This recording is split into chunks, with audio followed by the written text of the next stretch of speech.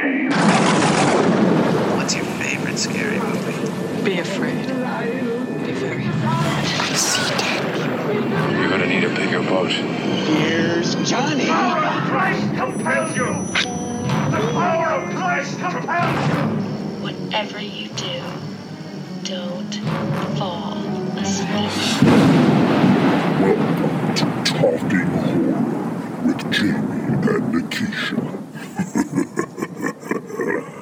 Hi, I'm Jamie. And I'm Nikisha, and this is Talking Horror with Jamie. And Nikisha. Where we share our love for spooky things and talk horror through the lens of human behavior. Welcome, everyone. Welcome. And today is an exciting feast of a day. With a choice of word. Yes, I'm trying to pick my choices carefully, taking on my Brianisms as producer Brian. That's even better. And just put light screams in the background while that's happening. Okay. Fantastic. Be our guest. Well, with all of that said, today we are talking about the 1974 American horror film classic, Texas Chainsaw Massacre.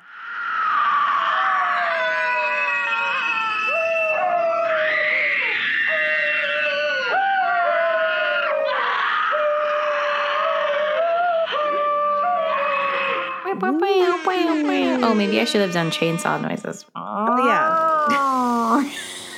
How was that? That wasn't too bad. That was excellent. I don't think I've ever been near a real chainsaw, so. Oh my gosh. Don't come for me. Well, quick story time about being around actual chainsaws.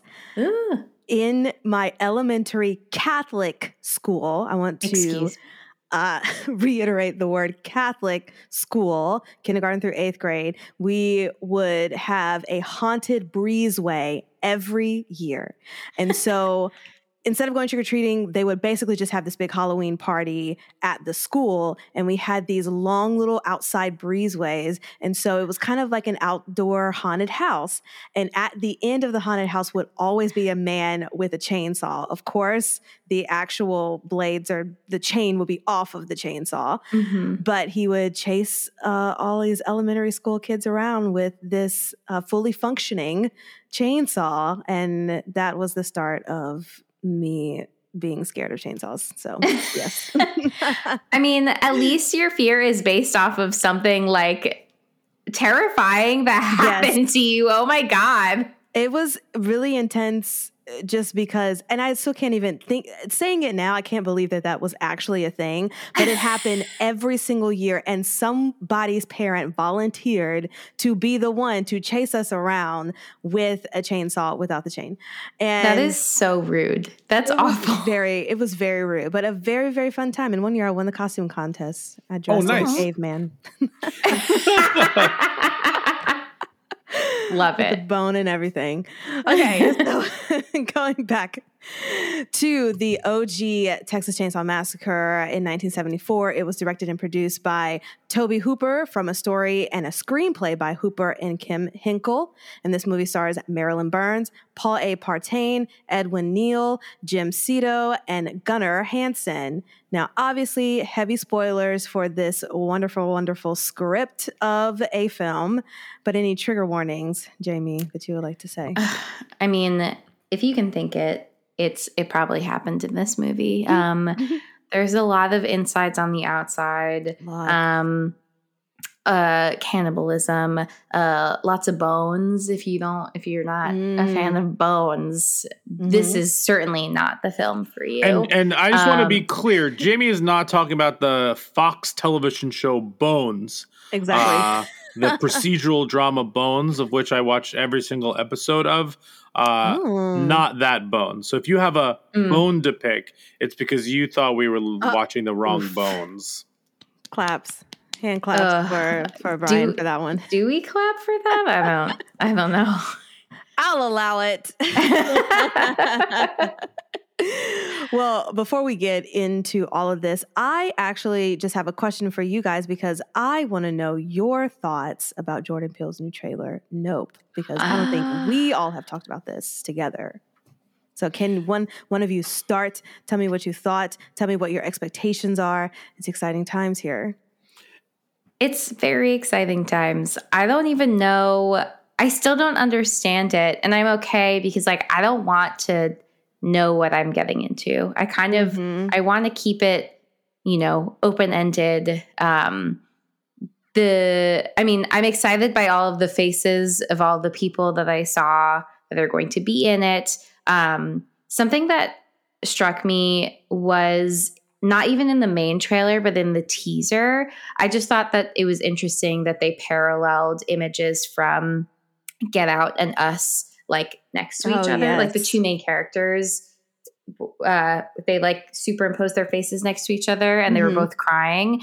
And that's the only thing that I'm like, okay, is that going to mean, other than people crying, I'm sure people will cry, but like, is that going to be meaningful for Nope? So I will always be excited for anything Jordan Peele does. And I'm just like really hyped. I just like can't wait. Yes. What about you, Brian? What if I was like, it looked dumb. I hate it. No, we're getting a new producer then. Bye. Yeah. I'm in. Like, his name means a lot. The fact that people get hyped for his horror movies is really hard to do in Hollywood. I'm very excited for it. You said it in the TikTok, Nikisha. Like, I'm looking forward to what the allegory is. That's my favorite thing about horror movies. My favorite thing about horror movies is if you can pinpoint a horror movie by decade, not by the necessarily the like technology it uses, but by what it's talking about. Like like the Invasion of the Body Snatchers and all of that stuff like is very like Cold War type of stuff. And then you have Get Out, which is like the most now, us and how do we relate to the trauma of our heritage and stuff. We obviously being a royal term because I have very different generational trauma than other people do. But it's just fascinating. And I look forward to what he's doing with it because he's so good at making a horror movie and like actually scaring me and making it feel real and genuine and not having to rely on the special effects. But on the flip side of that, like, what he's trying to say is just as equally important. And it just always makes a very satisfying movie, whether or not I love it or just like it. Because I loved Get Out. I really liked Us. But they all were just like satisfying meals, if that makes sense. So I'm looking forward to this one as well. He just has such a good eye. He's such a good he's spectacular. He's so talented. Yeah. Even in Key and Peele, like I think about Key and Peele all the time, and the scary stuff, like it always was like horror comedy, but their scary stuff like was scary. Yeah. And like I totally credit him with that. And like I just anything that has his name on it, I will always, get excited for. Like Absolutely. Just look at the Urkel sketch. When Urkel like that Family Matters sketch is hilarious, but like the way it's shot is terrifying. It's pretty terrifying. Yes, absolutely. But that was a good trailer, and Jamie found something online. I don't know if we want to say it on here. What the title might mean. Oh, that it might be an anagram for. I forget what it was. Not of planet Earth. Yeah. Oh, yeah. Someone also said that it could be open, as in it's just. Open to like rearrange the letters. Rearrange the letters. Oh, interesting. Yeah. I'm just digging this one. Like this trailer told us nothing as well as gave us tone. So much. Like I love that okay, here's a good example. The trailer was great because it opens with history. It opens with trauma. It opens with generational, like what's being passed down and what it means to these characters. So the trailer actually and then you have the two of them kind of doing that video or whatever they were filming. Right. Mm-hmm. So I'm also really excited about Keke Palmer being in this. Totally. She's really funny too. So it's like a very interesting tone to like see her in a horror film. Right. Especially with Daniel, who is the quintessential drama actor. And now to have those two together, it's going to be something. A lot of things happening. And yeah. But I agree with what you said, Brian, and the fact that people are getting excited about horror movies, and that's very hard to do. And it's truly a testament to Jordan Peele's work and what he's doing for the whole genre in general. And just kind of combining all those things too, like you're talking about, Jamie, just with comedy and bringing kind of that lightness as well. So everyone can kind of get a taste of something different while there's also just this other looming meaning or general idea that he's trying to say in whatever the movie is. And it's going to be really exciting. Aliens attack. Can't wait. I'd also like to say Jamie and I have watched some pretty wild trailers for horror movies lately. Some things that definitely stand out are Flux Gourmet. Oh my God. Oh my God. Nikisha, watch the trailer. Okay. It's wild. Okay. We also watched the trailer for Hell is Empty, Crabs, Cosmic Dawn, Shining Veil, the new Firestarter movie, Tethered, Men. A24. Yeah. Dark Glasses, Ultrasound. And then I think those are the big wild ones. So there have been a lot Dark of Glasses is the Dario Argento one, right? Yeah. The guy that made Suspiria. Yeah. Like the OG one. Oh, nice. Okay. Yeah. So there's a lot of weird stuff coming out. That Ultrasound one was also weird and very interesting and super trippy. So there's some really cool stuff coming out. And the Firestarter one looked really good too. There's some good stuff, and we'll do that movie for sure. But yeah, that's it. That was cool. Yes, I'll have to definitely look into all of that. We need to post this somewhere too so other people can look at these trailers and tell us their thoughts of these. But I have not heard. Maybe a TikTok? Maybe a little TikTok. Maybe a TikTok moment. Fantastical. Well, we should get into the OG Texas Chainsaw, which we are preparing for because the new one is coming out in a couple of days. So we just have to brush up on our things, but we need a 2-minute summary of this. I feel like it will take less than 2 minutes. What's the plot? Anyone want to volunteer? If not, then I will volunteer as tribute. I'll do it. Okay. We just watched it. It was a lovely Valentine's evening. Yes, happy Valentine's Day, everyone. Well, by the time you get this, it'll be post Valentine's Day. But we hope you had a good one. Jamie and Brian, full of ate Texas and watched this. and chainsaws. We ate sushi, so we were having raw meat. All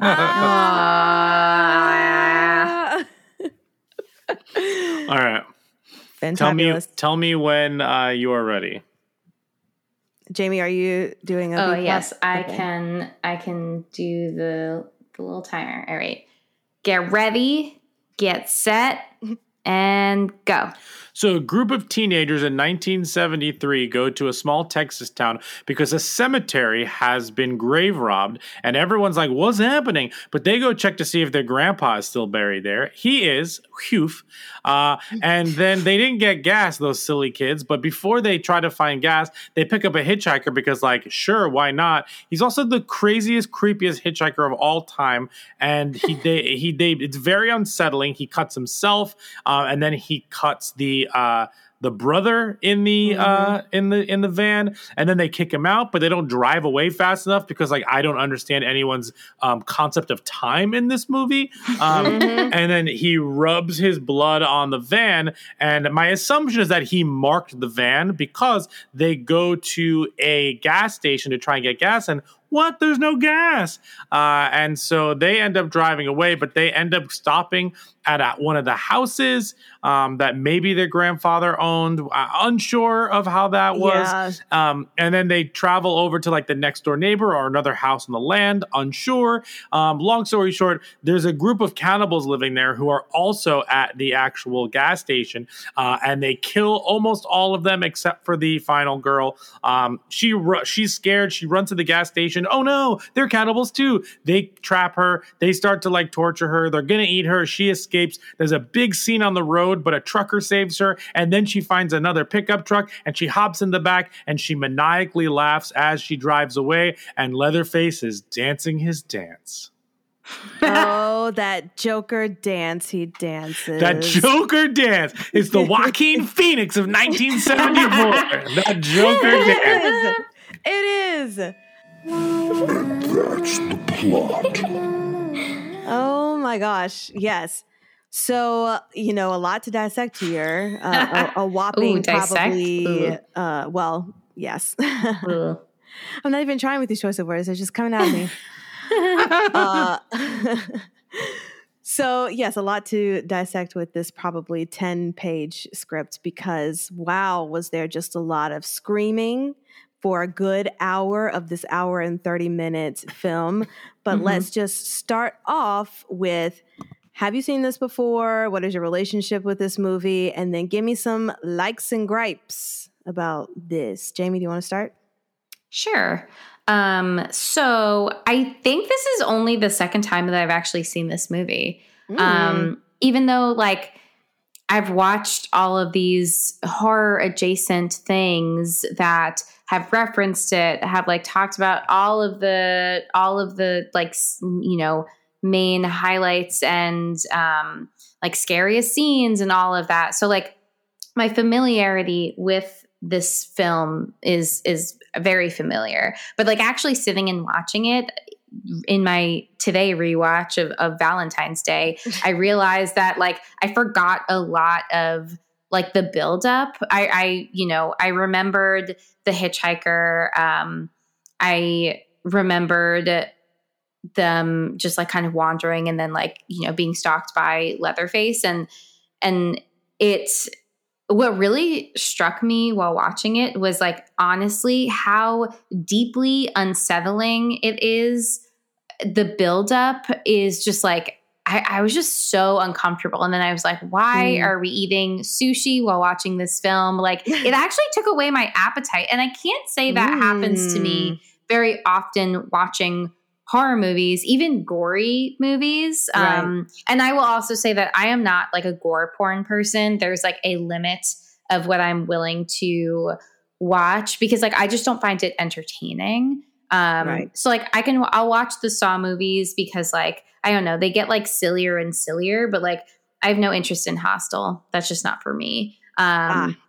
So, and like body horror to a degree, if it's like a Titan where it's like, you have to see this movie, but if it's just, gross for the sake of being gross, like that's just not my thing. But like even without like the amount of time that it takes to actually get inside of this house, it's still really unsettling and creepy. And, again, like with the hitchhiker, like there's clearly something going on where he is like just not, I mean, there's like a point where he's connecting with the brother, with Franklin, over, what was it?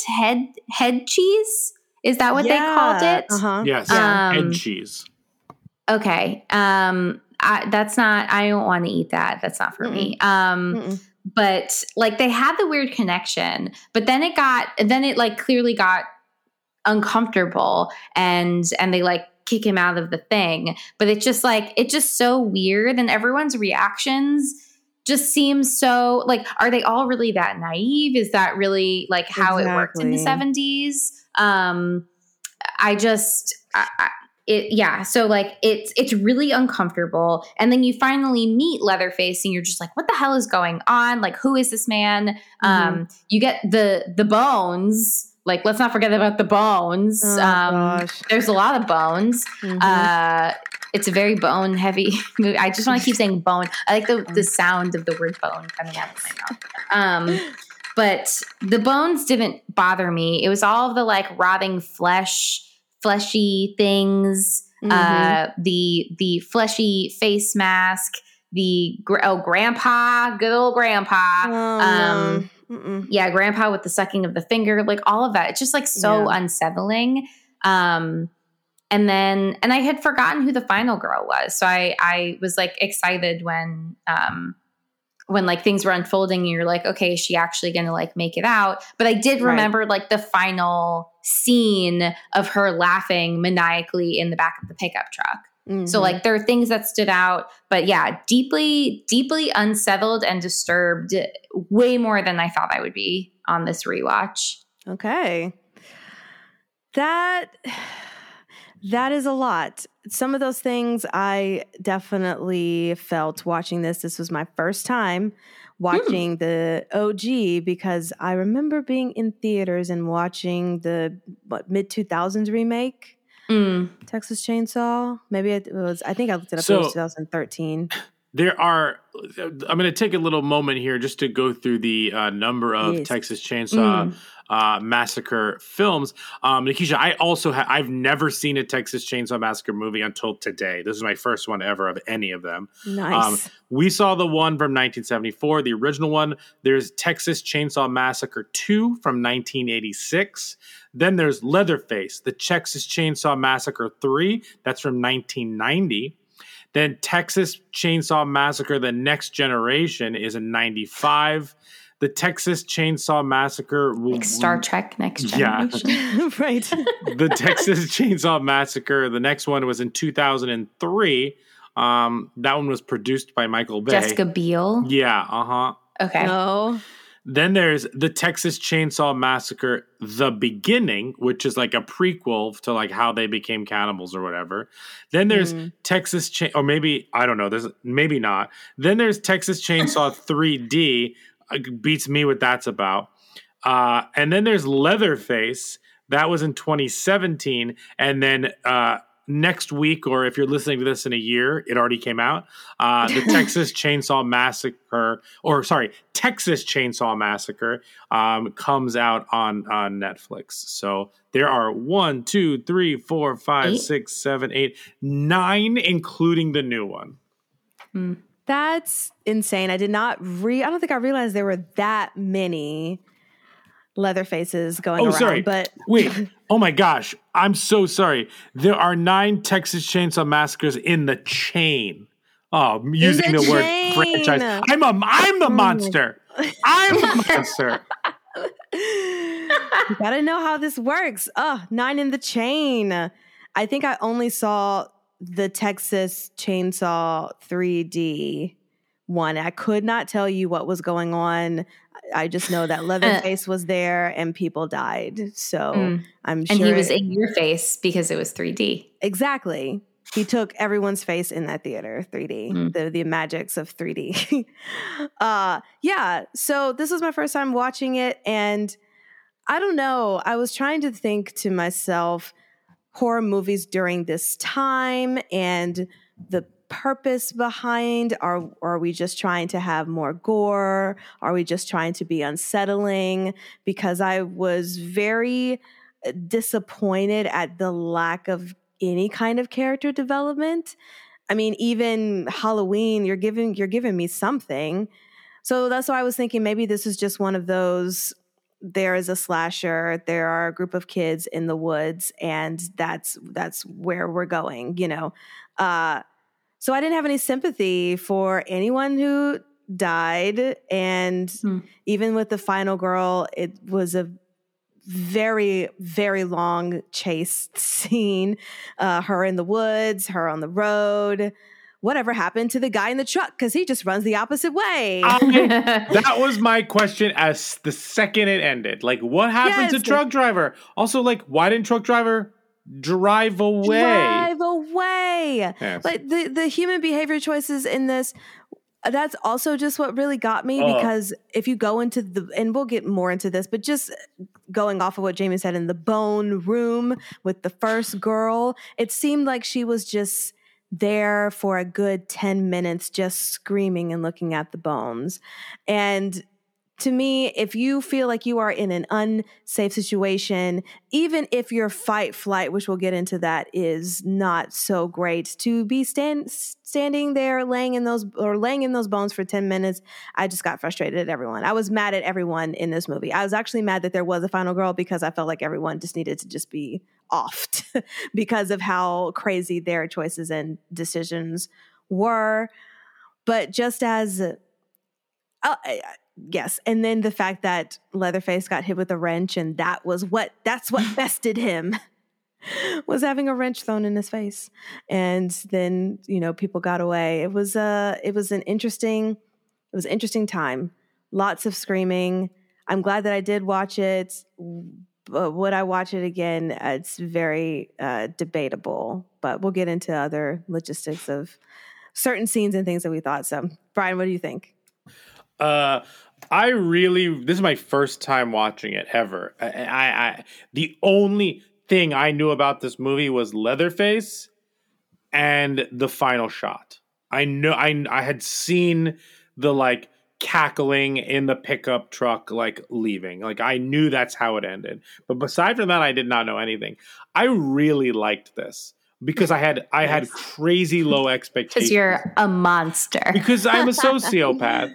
No, I like this because my expectations were super duper low. This was the same trap that happened for me with Black Christmas. I just expected it to be one of the first slasher movies from the 70s. But I'm the idiot who keeps going into these 70s movies thinking that they're going to be subpar when they're actually pretty good for what they're doing. Halloween, this one, Black Christmas. Are they perfect? No. Do they have their flaws? I mean, for sure. But they're great. I even said to Jamie, this movie feels like a haunted house. This feels like the haunted house that we went to this Halloween. The idea that the house had all these bone rooms and it's all curated and done up like a haunted house room. I feel like every single haunted house has that cannibal layer where you hear the chainsaw. But the thing is, it all comes from this movie. So but her being chased and all that, it felt like a haunted house. And I enjoyed part of that and I did not enjoy part of that. It just depended on what was happening. I think I enjoyed it from a production value and how scary it was at times. I did not enjoy it from the human behavior, choosing what they were going to do perspective, like you said, Nikisha. But overall, I thought this movie was way more artistic than I thought it was going to be. A lot of those long shots in the movie, it's what makes it unsettling.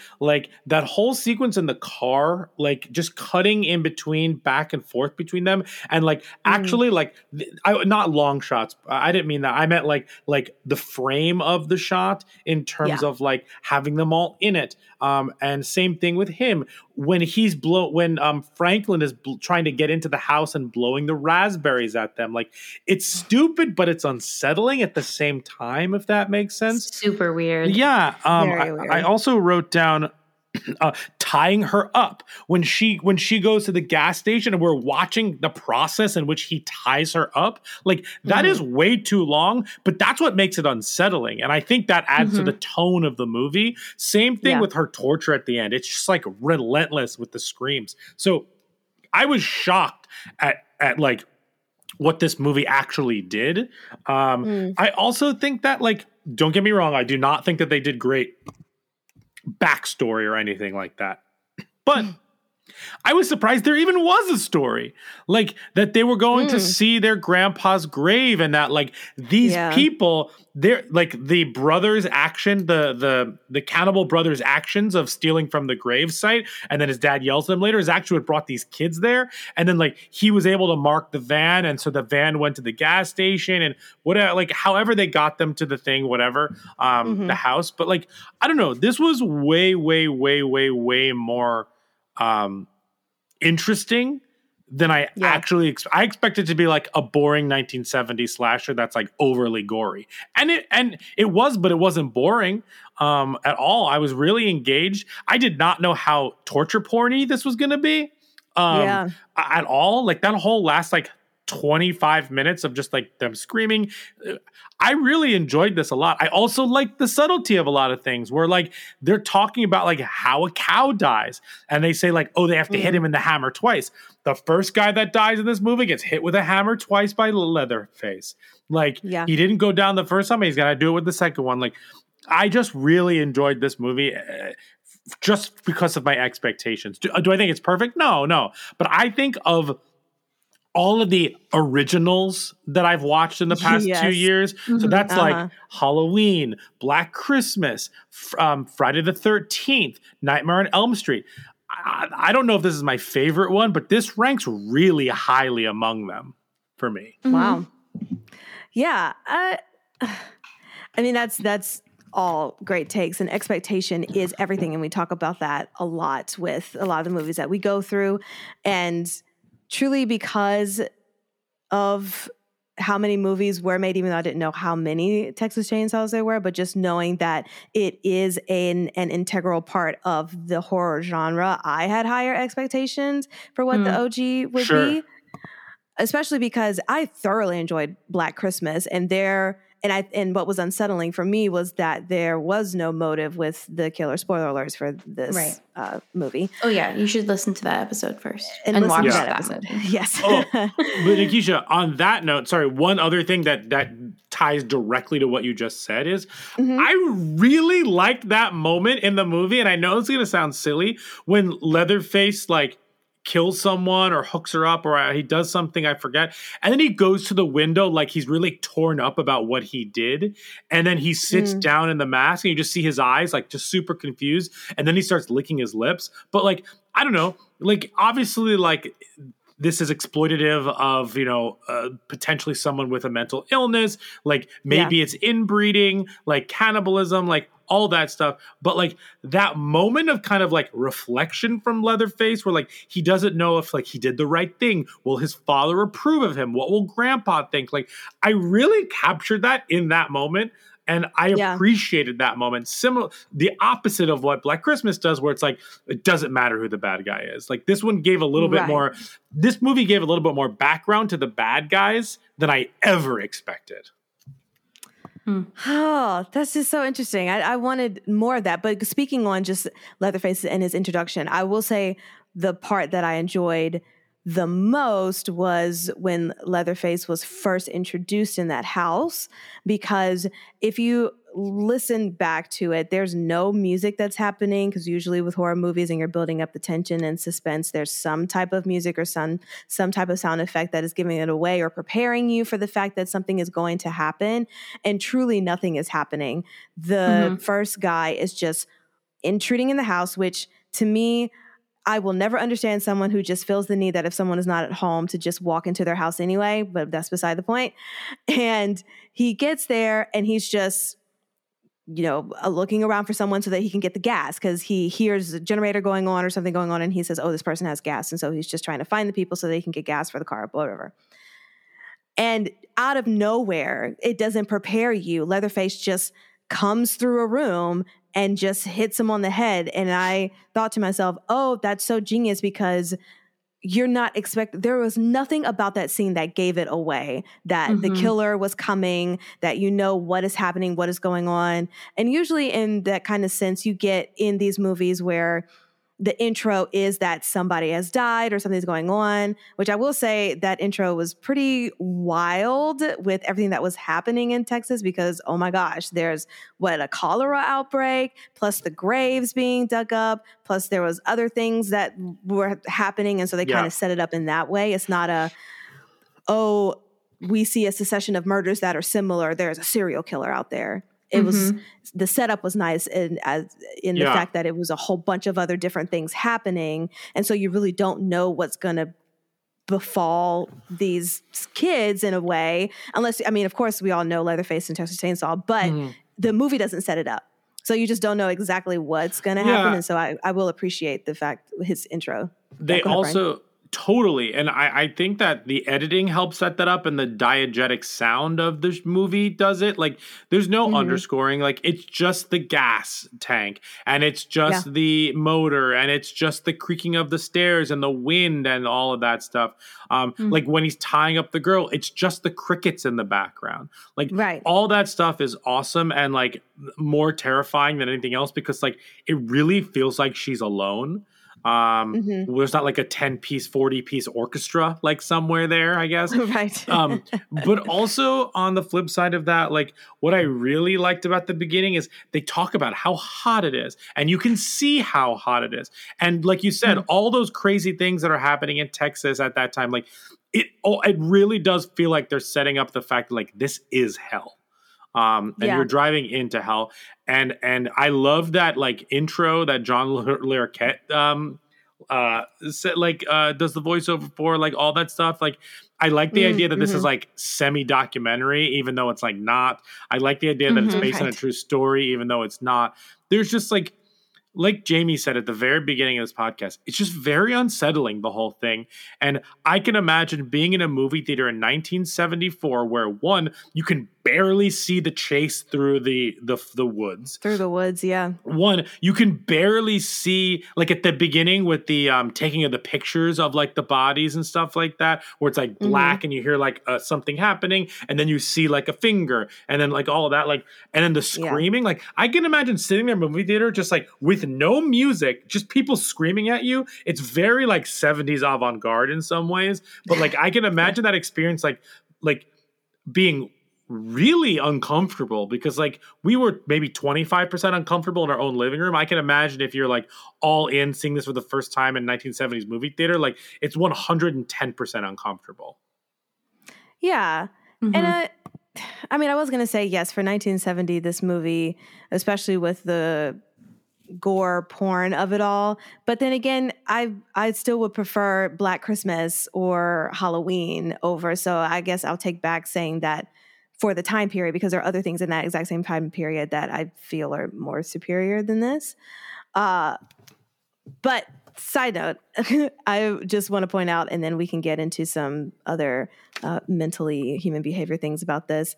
I was just happy to see, and this is going to sound really awful, but the hooks, and when he's pulling up the girl to hook her on the meat hooks in the in the cellar, only because of just Dead by Daylight. And I need to figure out a way to actually try to play that game while I'm on the road and figure out, because that's truly, I was just like, oh, this is giving me actual life. I feel like I'm just watching a live game that's happening right now. He's getting, he's getting all those quote unquote survivors. There's no surviving here. The killer is winning. Leatherface is winning.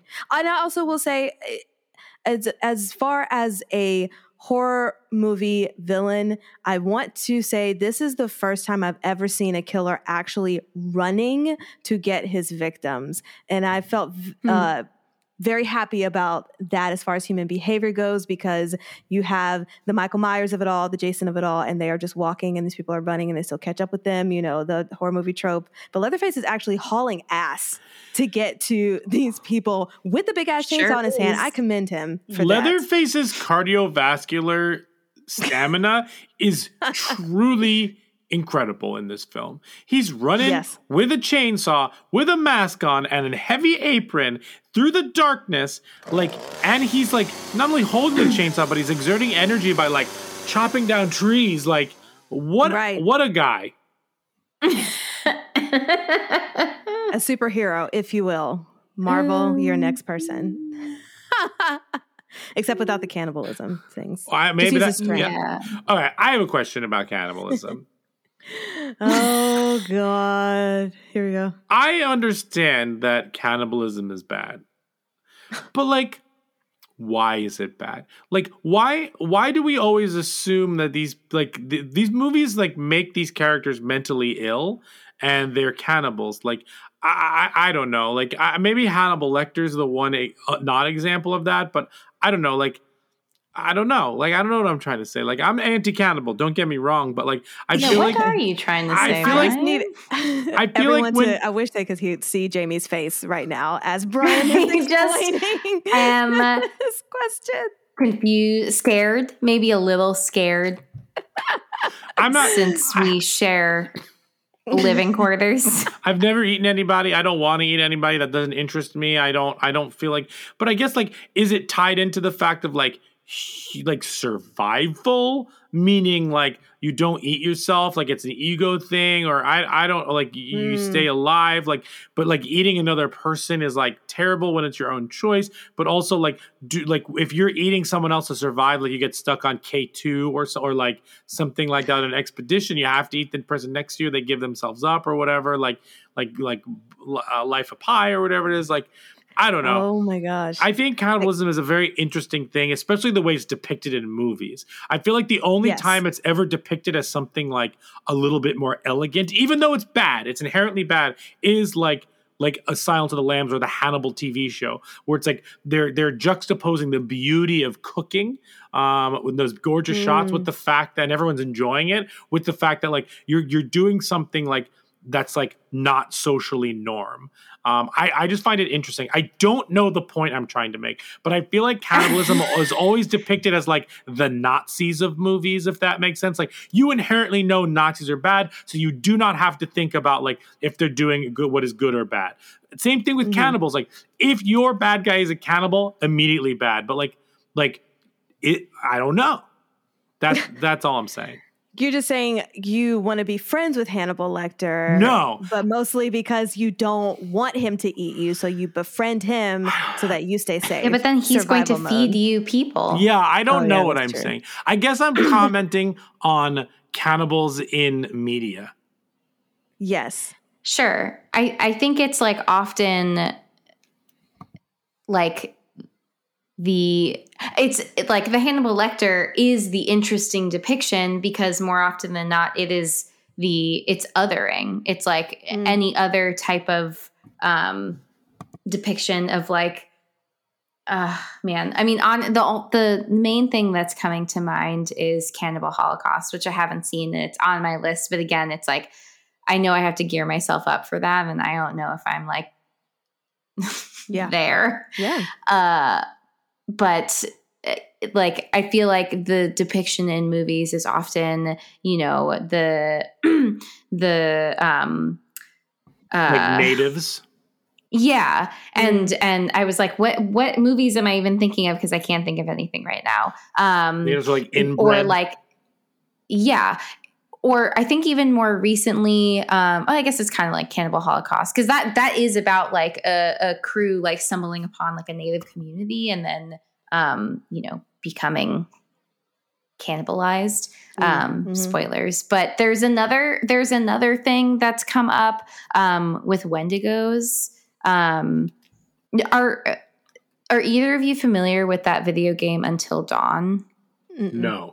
Which is popular like in the last couple of years or so. I think 2013. I can't remember. But there's like a folklore about how like you turn into this creature called a Wendigo, and it's you're at higher risk if you indulge in cannibalism, and so it's like if you are, which is interesting because it's like if you're in some kind of situation where like it's dire and you don't have access to, you know, other resources, then you're also like running the risk of kind of no longer being human as a result of like your actions. Which also makes me think of Yellow Jackets, which we have not gotten any further in, but you know, another thing where it's like that's where I feel like it's either like like, you know, historically these like native communities, which again it's like very othering, and then now it's like people who are in like situations where they need to survive, and like that's it being depicted, but not as, I mean, I don't know, maybe there are more of the kind of Texas Chainsaw type vibes of other things in like the 70s, 80s. Now I'm thinking of another movie. What's the Wes Craven movie I don't know if there's cannibalism in it, but why can't I think of it? Hills Have Eyes. Yeah. I think there's cannibalism in that. I've never seen it. Yeah. I haven't seen it either, but I'm pretty sure there's also cannibalism. But that I feel like falls under the bucket of like the Texas Chainsaw type cannibalism. Yeah. I don't know if anything that I said made any sense now that I'm reflecting back. No, it did. No, we're just reflecting on like where cannibalism is featured in films, and often it just seems like very not realistic. And like knowing that, I think, or like the way that it's depicted and like the communities that they are showing feels very like not good. Again, as Brian was saying, I don't think that we are pro cannibalism on this podcast.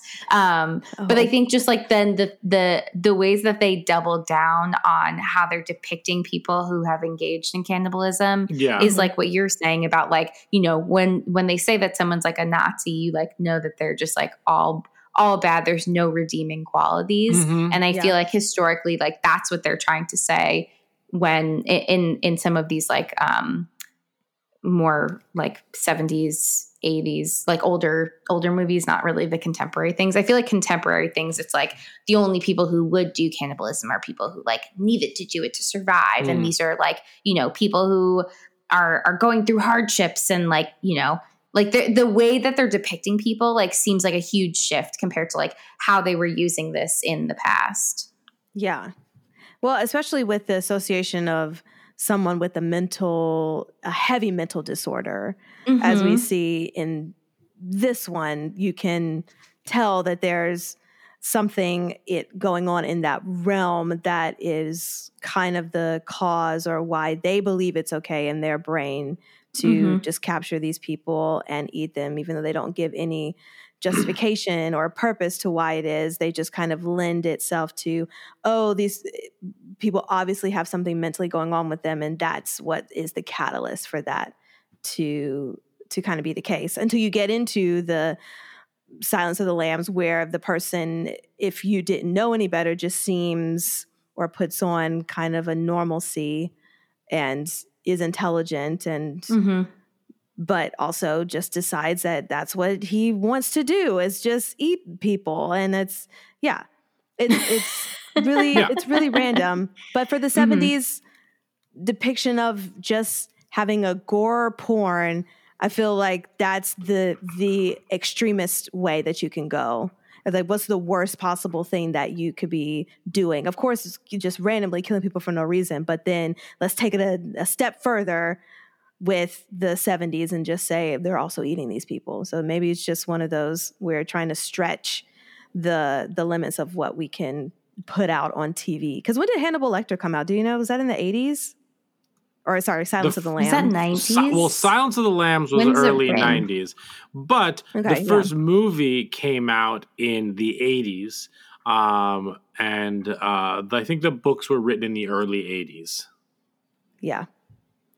88. Yeah. So it's like all about that same time period. But also I think like what you're saying, Nikisha, like Hannibal Lecter is, I mean, he is a psychiatrist. He like is intelligent. Like I think this is kind of in line with like our conversation around like psychopaths and sociopaths and who also like happens to be just casually happens to be a cannibalistic serial killer. Right.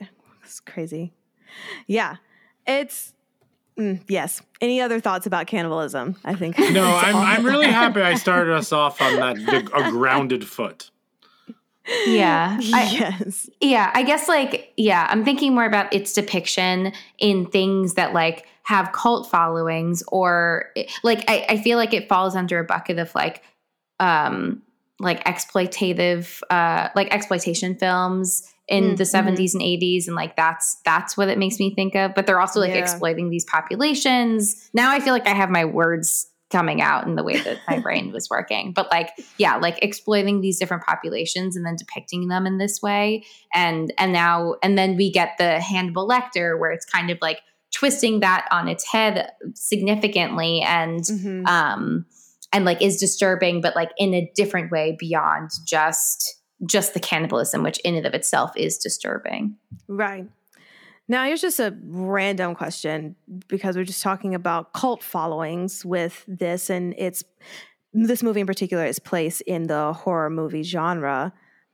Do you think that this was something that was received well at the time because of all of the movies that were coming out with just slasher movies in general? Or do you think that this was a movie that grew over time and people just, as we are talking about it now, discussing its importance and what it might have been trying to say in that time period, and then that's why it is given a place in the genre as kind of a cult following? Which do you think?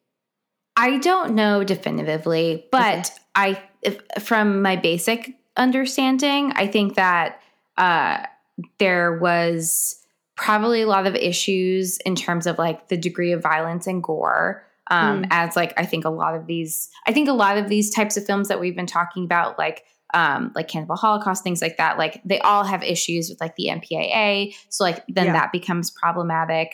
But I don't think that it's like, I don't think when it came out, it was like regaled as like the best horror movie ever. And I'm sure people found the violence like very, like, just were not into it at all. Yeah. And then on the flip side, with the Final Girl and other things, like, I don't know, a lot of the things that Brian was talking about, I feel like some folks, I'm sure, found it like incredibly imaginative and a really interesting depiction within like the horror genre. So I feel like it probably got a really mixed bag when it came out, and then kind of with time, kind of seeing where other things pulled from. I think that's often like where you get people to revisit things is like when other directors and writers are like pulling things from.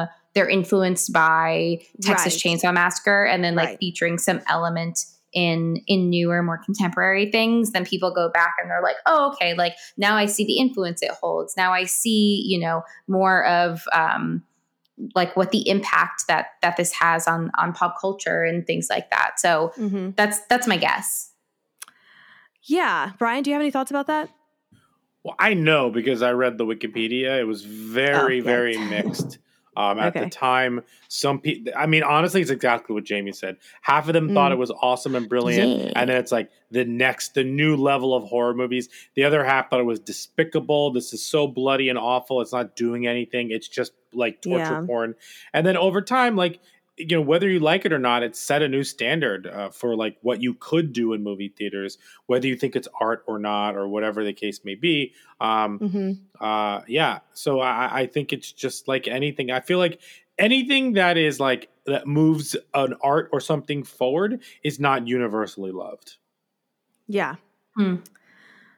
I'll take that. I had truly no clue about it. It's just you get into horror and you get into, like Jamie said, people's influences, and then that's how you go back to other things. So even just talking about Dead by Daylight and seeing the list of slashers or killers that you can choose from, and then you kind of dive into, where did they come from? What movies did these particular people come from? Because you have Leatherface on there, and you have Freddy Krueger, and you have Michael Myers or whoever and all that stuff. And you just kind of see where the empty holes lie. And it's just interesting to go back, especially because vaguely remembering the Texas Chainsaw 3D that I saw, didn't see, don't remember, but I know I saw, and thinking, where can I get an origin story? There should just be someone needs to just make a slasher origins for every single high trafficked slasher in the movie realm. Brian, you can make that happen. Sure. Well, I mean, you could just watch Texas Chainsaw Massacre, the beginning. Or that. Yes, I forgot that was on the chain, the list. The chain. I will say something that I will never forget about this movie is how all these people acted. And I feel like we talk about how like this is the place where a lot of that started. Like a lot of things started. I also feel like this is a place where like people make dumb decisions. Like every single one of these characters makes a wild decision. I want to you two talk about that because I just want to like hear what your thoughts are because each one of these people is ridiculous. And Jamie mentioned something about I believe Jamie said something about the hitchhikers and picking them up and your sense of, are you so naive that that's the thing? But then that led me to think about everything that happened, in Hollywood in the 70s with the Charles Manson family and all of those things and people just going into their houses because they were unlocked. And even going back to the OG Annabelle movie that was kind of based off on because they were leaving their doors unlocked and these people were coming in and so I think it seems like that was the time period where folks, and then you have to think about what was going on in the world too in the 60s and wars and Vietnam and all this stuff. And then people trying to come from a different place of all trying to be together and loving. And that's maybe where a little bit of the naiveness came out of. Not excusing it because I still was pissed about it every time I saw it. I'm just trying to justify it to myself. But I truly was absolutely upset that you're going to pick up this hitchhiker that is obviously making you feel uncomfortable. And then you're saying, oh, where can we drop you off? Oh, that's too far. Just drop him off anywhere. You literally have enough people. You are outnumbering this person to just push him out of the van and keep going. And Brian made the great comment about, and then why are you not stepping on the gas? How is he keeping up? That was insane. This van? That was insane. Everyone moves I don't care if it's Texas. Everyone in this movie moves so slowly. Like even if it's fight or flight, like you spent 20 minutes screaming in that living room when she goes into the attic and like is like help me to these like old dead people or not even that dead in the chairs like and just like she's there screaming. Like these people didn't move fast enough for flight or fight. They were just like stand. It wasn't fight or flight. It was like don't do anything. That's one. Freeze is one. Okay, well, Jamie, talk about all of those. I'm riled up. Nikisha and I are riled up. These are teens. Because truly, please talk about fight, flight, and freeze. But then, can you just at least justify for us in our madness that the freeze is not that long of a freeze? But just talk about it, or tell us wrong. You're the one who knows all the things. I know some things. A lot of things. I don't know all the things though. But yeah, when we talk about like our fight or flight or freeze or fawn in some circumstances, it's how it's like how we respond to like stress, our automatic stress response. And so like our nervous system is like doing all of these things for us to survive some type of dangerous situation. So, so fight is like, taking action, like either fighting the person or like doing something to like, remove the danger. Flight is escaping, running away. Doing what you need to do to get out. Freeze, which my body seems to be really fond of when Brian scares me by coming up or downstairs when I'm in the kitchen, is when you like render yourself immobile, and like you were literally frozen in place. Yeah. And then I had mentioned that there sometimes is a fourth option, which is fawn, which is kind of like appeasing the person who presents a threat. You see that one a lot in like intimate partner violence. And so that's a fourth option. But like, the original fight or flight idea comes from like, what is our body actually doing in response to a perceived threat? Our heart rate increases. We're breathing more. Our brain is telling our body to like send more oxygenated blood to our muscles to like get us ready for, are we going to fight off this thing or are we going to have to like run away? So increased blood pressure. And because of that, then like we might have like flushness in our face, or we might be super pale. Our muscles might become tense. We might shake or tremble as a result of that too. Because again, like our body is trying to like prepare itself for one of these actions. Our pupils dilate so that we can see, allows light into our eyes so that we can see better. Yeah. You might have dry mouth because our blood vessels around our mouths are constricting. And so, and like, it can feel like panicky, like you're having a panic attack because of the adrenaline pumping through our veins. So that's like fight or flight. With the freeze, our heart rate actually, dips and we still have the muscle tension because like we're not moving. Again, as I cited, happens to me often. I also just uncovered there's another one where you might lose consciousness and they call it a flop. I'm not really into that name. Maybe they could come up with something better, but maybe faint is probably better than flop. I don't know why you would call it a flop. Yeah. But yeah, so you know, an extreme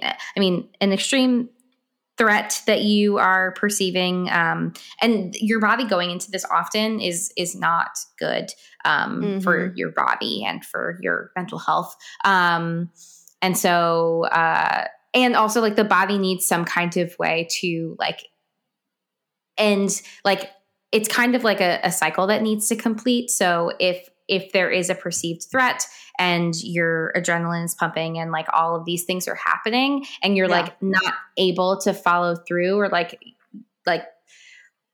you feel this feeling ongoing, which is kind of what like long-term anxiety is just like this ongoing thing. We really need some way to like kind of purge this out of our system, which is why we like run or we fight or we like freeze and then like fully freeze for a period of time. And then like our body kind of like, you know, tries to return back to a state of normalcy. But like with anxiety, sometimes it's hard to do that. And so like figuring out with different coping skills, are there ways to help kind of manage and like complete the stress response process so that we're not like carrying this for extended periods of time. And it seems as though we can safely say a lot of the victims of Leatherface were in the freeze phase. Except I guess for the first guy, he literally just got caught off guard and got hammered in the head while walking around in someone else's space. But everyone else, it was more of a freezing moment, and that just gave Leatherface the upper hand.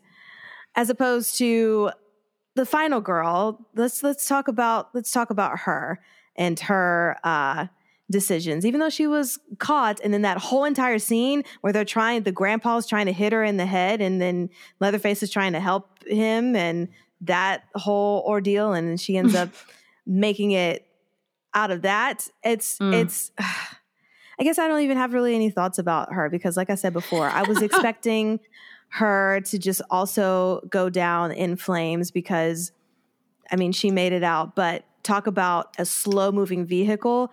That truck that she jumps on as well was a slow-moving vehicle. Everything very slow. Is there like a very low? Can someone let us know?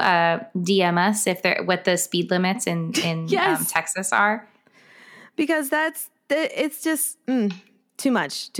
I will say this is going to be a random thought, but we spoke about this, I believe, in Nightmare Alley. But there's a whole section about horoscopes that happen in the beginning where they're all in the van and the horoscopes depict that there is going to be not such a great day. And, you know, when we were talking about Nightmare Alley and you were looking up which actually, I don't even think we told the people what your rising. Oh, no. Oh, my God. And all that stuff is. I'll let you look it up. But I got to do it all over again. So I guess, and this is going to be kind of not a question, just your thoughts on this, but there is a sense of when we talked about Nightmare Alley and our wanting to believe what our signs are, the characteristics of our signs, because there's a sense of wanting things to be centered around us. And so we kind of make things about us when it might not necessarily be about us. And so even when just having them say the horoscope that there's probably going to be a tragic day, how much of yourself is the one that's making the bad things happen mentally because that's been planted in your brain, as opposed to you just going on about your day and then coincidences happen, i.e. Leatherface just coincidentally comes and kills all of you. But in this instance, to come. Sometimes we get into our own brains about things about us that might not necessarily be true in our inner critics and inner voices, in cognitive behavioral therapy. Your inner critic comes and tries to do things. But I guess my question, not a question, is can you just talk about sometimes believing what you want to believe as opposed to things that are actual reality? So, and especially with the horoscope, because they're already dooming themselves because they have heard this bad news and they're carrying it mentally, as opposed to just being in their reality and moving forward. So I don't know. That's not really a question, but just an observation. No. I mean, it makes me think of like self-fulfilling prophecies in a way where it's like you're like, I mean, I think there is something to like hearing that and it impacting your expectations and then seeking out things or acting out in ways that confirm your own expectations. Yeah. I don't know if that's necessarily to say that like it foretold that Leatherface was going to kill them all. Right. But like, I don't know, maybe does that then influence their ability, like you said, to make a decision to like a smart decision to save themselves, or were they doomed from the start because something was planted in their head telling them that they weren't going to be successful in getting away, which is like a really interesting thought. But there's also a part of me that I think partially because of like, our biological responses to threats and fears, that like there's still the element of like at least trying and making a decision that's smart for you in that moment versus situations like this where it's like we know we're watching a movie, so like we're going to watch people make a lot of like really silly mistakes and things like that. But yeah, it's like what I think even I turned to Brian at one point and I was like, what do you think about what they're all doing? Like, would you do this? And I forget what your response was, Brian. Did I say no? No, but you said something specific about like some of the things that they were doing. And I can't remember like what you said that you would definitely not be doing. Oh, because I was like, would you just like go into these houses? No. Like, would you just like, and then would you leave your friends to like attempt to find a watering hole? Like things like that, where it's just like, why are you doing this? Also, it was that you said like, no, I wouldn't have like left the gas station. I wouldn't have like, these are the things that it makes me start thinking about. I wouldn't have picked up the hitchhiker. I wouldn't have been on empty on gas. I would have gotten the gas. Like I just like wouldn't be in the situation that these jabronis were in. However, I also like, I wouldn't just like drive onto land again. I mean, I'm a Jersey boy. Like I've done wild things in New Jersey, but like I'm also not a Texas kid because like Texas kids do probably wilder things. But like I wouldn't have gone to his house. I wouldn't go into someone else's house if it was open. Like I don't know. I also like, as annoying as Franklin was, also super progressive that he was in a wheelchair for 1974. Yes. But he was also annoying and the dumb brother. However, he was the only one making good decisions. Like, hey, how about we stay at the van? Like, not good decisions. That was the only one. That was the only one. That's the one I'm thinking. Because that was when he was at his most annoying. But like, he was annoying at the beginning. But like, I just thought it was just like, all the decisions in this movie were just so bad. Like, the one that blew my mind is why you wouldn't speed up. Why wouldn't you speed up? That doesn't make sense to me. However, or even, sorry, go ahead. No, go for it. Well, I was going to say, and even back to that van scene with him and Sally, and her trying to get the flashlight from him, and he's saying, "No, I don't want you to go. We should just stay." Infuriated me. And she just said, "I'll just go without the flashlight into the abyss. You're not hearing any of your friends anywhere. You are in an abandoned area." That was just so crazy of her to think, "Oh, no, I'm just going to go and try to find these people because something." I mean, they don't hear the honking horn in this middle of nowhere. There's no other sounds that are happening. If they were alive and well, they would have heard that horn and they would have been on the way back. But that's just not the case. And you just cut your losses and you just got to go. And you come back with the police or a squad of people that can help you. Not just, I'm going to try to do this yourself. Yeah. That brings up the question of like, at what point do characters know they're in a horror movie? Because like at that point, they didn't know that they were in a horror movie. And the same thing with like when we watched Friday the 13th, nobody in that movie knows that there's a killer on the loose. You know, like they're all just being hunted down without them knowing. So in this one, like, you know, when do characters know that? Like, I feel like slasher movies, it takes people a lot longer to know they're in a horror movie than like, I don't know, maybe that's not true. Than like something like Hereditary, where like, or something like that, or the Babadook or something, Mr. Robert Duke, like something like that. I don't know. I think all these different types of horror movies, like at what point do you realize you're in something horrible or something horrible is happening to you? And that affects your decisions because like when she's at the, when she finally gets to the gas station after that chase, and then the guy, like, she realizes that like the guy's turning on her, the gas station owner, like she's kind of like shooken up. She just went through trauma. She's like being comforted by this stranger, like actually like hugging him and like needing that touch or whatever. Like, did that feel real to you, Jamie, as someone who like may understand like that like fight or flight like not even PTSD, but just like being in that moment trauma? Like, did that scene feel weird to you? Did it not feel weird to you? I don't know. I feel like it's hard. I don't know. There's something about this movie in particular that I also find hard to like apply real life stuff to, like how someone in real life would like be processing or experiencing something because I feel like the actions just don't make sense. I don't know. I'm having a hard time like kind of articulating it, but there's just something where it's like really hard to apply. And maybe it is because it's like an older movie and now I feel like some, you know, silly young millennial, but like it just I feel like there's something.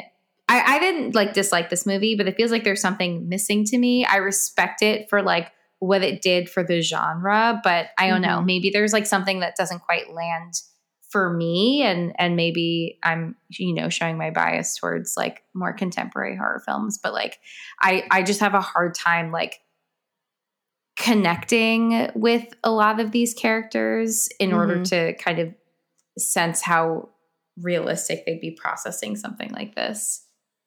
Yeah, which that's interesting, just going into what it is, which is just gore porn in the horror movie genre, where there is no kind of sense of relationship or seeing yourself in these characters or seeing other people, you know, and no relatability, I guess is what I'm trying to say. And is that the purpose? You know, they don't give a purpose of why these people are being killed or whatever. Is the purpose of this just to give you something so unsettling, and that is the sole like that is the job that is being done with this movie? And I don't know. It seems like that's probably what it is, because there is not a lot of dialogue happening here. There's just a whole lot of screaming all the time and just people getting killed. So is it just, you know, torture porn for the sake of torture porn? To me, yeah. Which is why when we were talking before we started recording, I really didn't have a lot of questions about mental health, because it was hard to even try to have some sense of relatability to try to justify anything involving mental or human behavior, because everything was just so at the extreme of things not to do. Like this should be a what not to do when you're in a slasher movie type situation. Yeah, it's interesting because like even though I have a hard time relating to it and like relating to the characters, I don't think that it's like fully gore porn, and I don't think that every movie needs to have like a very clearly written, like, you know, not that this doesn't have a purpose, but I don't think it's purposeless, if that makes sense. Okay. But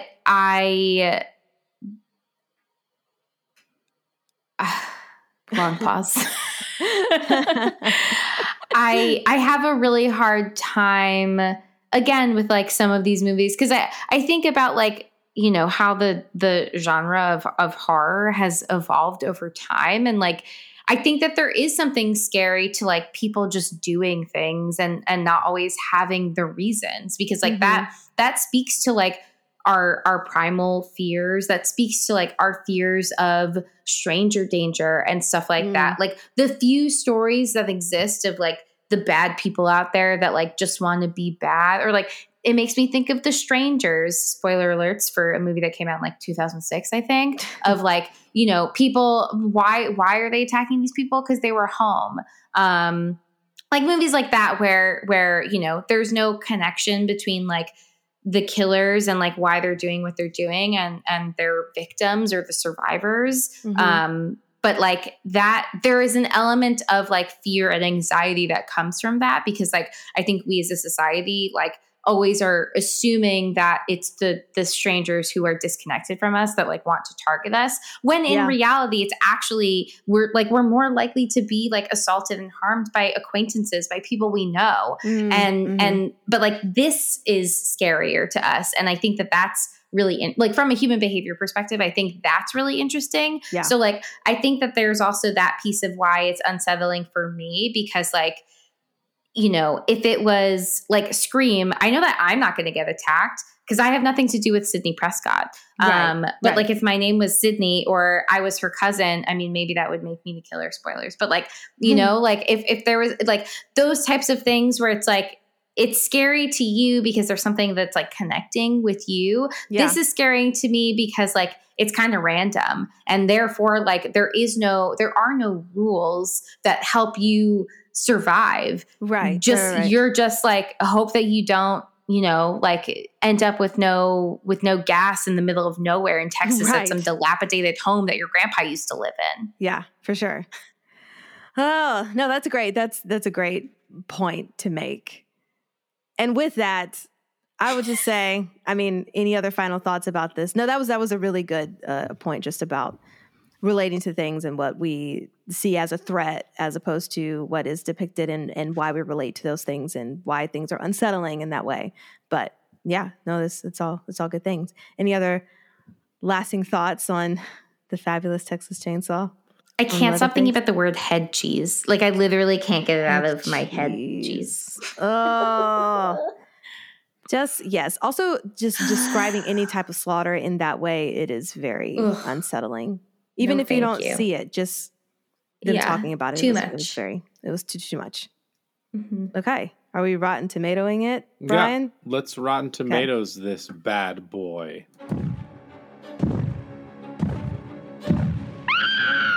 It's the Rotten Tomatoes game. I didn't like that either. Okay, what % do you think this has on Rotten Tomatoes? Well, you said mixed reviews. I'm gonna say, but that was when it first came out, and I don't think Rotten Tomatoes existed. You're right. I'm still gonna give it. I'm gonna give it like a 45. I'm gonna say 45. Jamie, I'm gonna give it an 82. It has an 89%. Oh my gosh! People love it. Thanks to a smart script and documentary-style camera work, the Texas Chainsaw Massacre achieves start-to-finish suspense, making it a classic in a low-budget exploitation cinema. Exploitation. Yeah. Wow. Okay. Oh, I do want to say, like, I would never choose, for me personally, I would never choose like this type of a movie over like another specific type of movie in terms of horror, like something more contemporary or whatnot. But like, I enjoyed it for what it was, and yeah, that's all I got to say about that. Maybe we need to, like, you know, us doing our horror homework, we should kind of look into more like exploitative films, because I think that's like an area that maybe we don't have a lot of like experience in. Sure. And maybe that will help kind of like give more context to like these types of films in this conversation, because that's an area that like I've read a lot about, but haven't actually watched a lot of those movies. Sure. I used to like be obsessed with like reading about like B and C horror movies and like all of these things, but like was very afraid of them. So I know my own limitations. It's a good idea. Yeah, we should. With that being said, should we do the 4 S's? Yes. Skull, scare, shakes, and suggestions. The Talking Horrors 4 S's.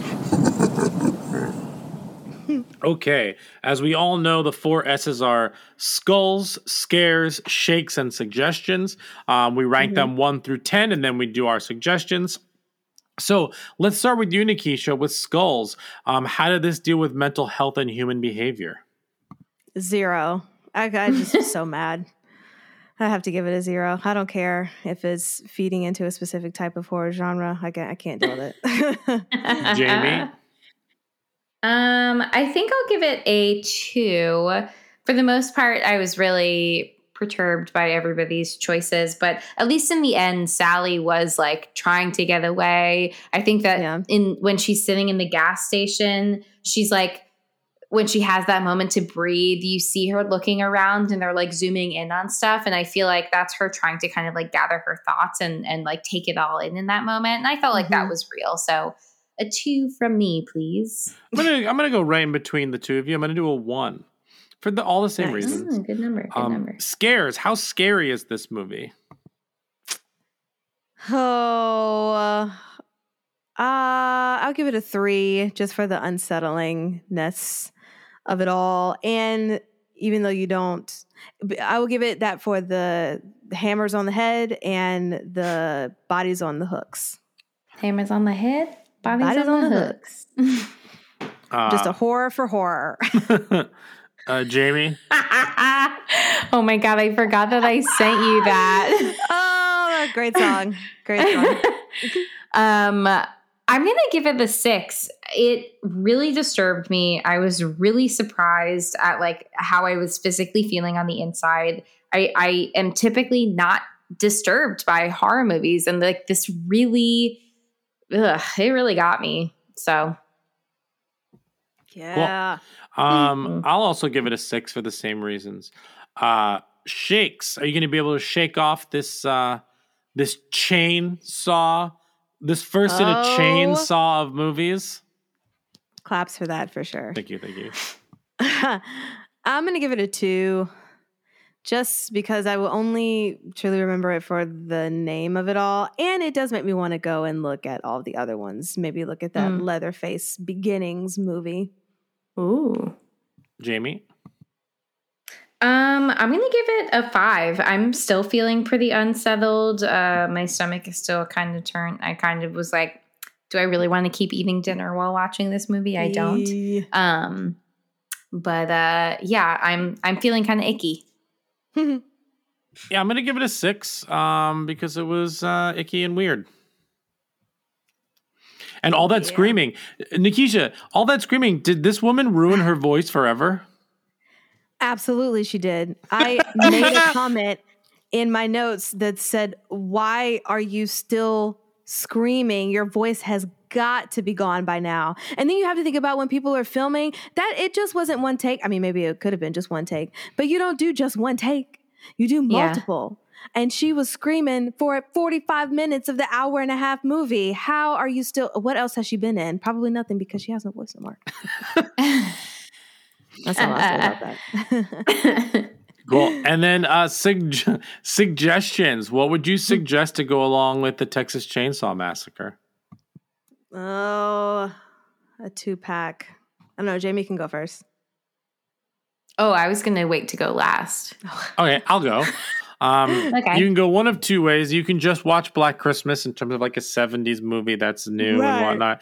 But I actually am going to choose one of my favorite cannibal movies, which is Bone Tomahawk. Bone Tomahawk is an awesome, disturbing Wild West movie about like this town, and then they kidnap some of the people from town. The cannibals do. It is awesome. Yes, it's very othering of natives and things of that nature. But the movie is brutal. It is gory. It stars Kurt Russell as well as Patrick Wilson. It's awesome. I would highly suggest it. I love that movie. Okay. I mean, I'm terrible at the suggestions, as we all know. But when we were talking about cannibalism, I was thinking of the history of it, and I kept trying to remember the actual historical event that happened with the Donner Party and all that jazz. So I'm just going to suggest that 2009 movie, The Donner Party, drama Western. Ooh. But with a little bit of cannibal. A little bit of cannibal. All right.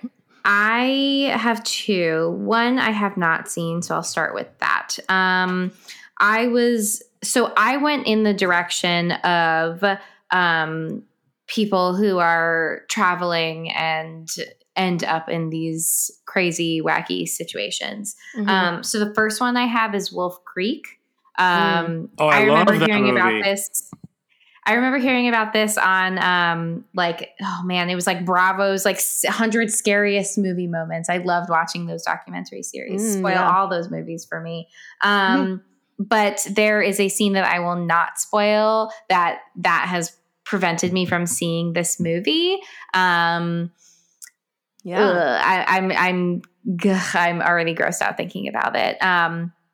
So that's one, and that takes place in the Australian outback. And then another movie that I actually really, really enjoy, that I think I made Brian watch during the pandemic, is The Devil's Rejects.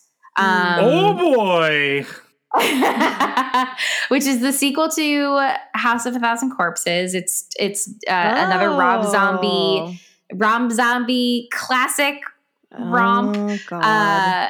Starring his wife and Sid Haig and Bill Moseley. And it's a direct sequel to House of a Thousand Corpses, which I've only seen once, and it's not a good movie. It's not. The Devil's Rejects is a great movie. I love this movie. Okay. I've seen it many times, but I think that it's a really, really excellent slasher film of, like, again, a family of horrible people doing horrible things to people, and the ending scene is incredible and features Freebird. Like, you can't go wrong. Nice. I would also just like to say that I found my ticket stub for Wolf Creek.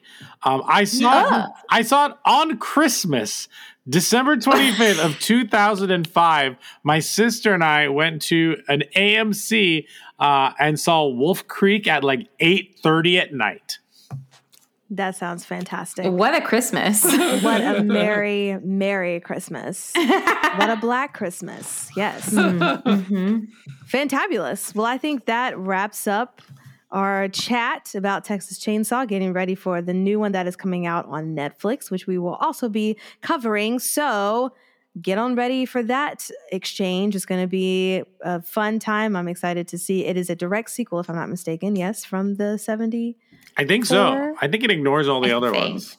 Right. So a retcon, if you will, of all the other things happening.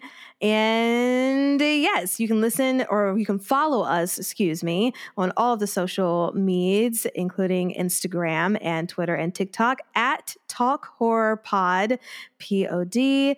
And you can see a bunch of TikTok content that we're putting out just about random trailers and how we feel about certain things, hot takes on certain things. Brian has a lot of hot takes on some things. We need you guys' opinions about those.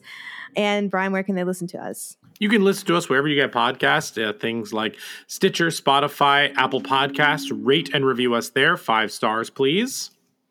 And thank you. Thank you. Jamie, do you have a way to sign off? You want to sign off on this episode? Oh, man. I wish I could just forget about the head cheese. A direct quote from Jamie. I wish I could just forget about the head cheese. This is less circusy, less fun. A lot less fun. All right. Thanks, guys. Thank you.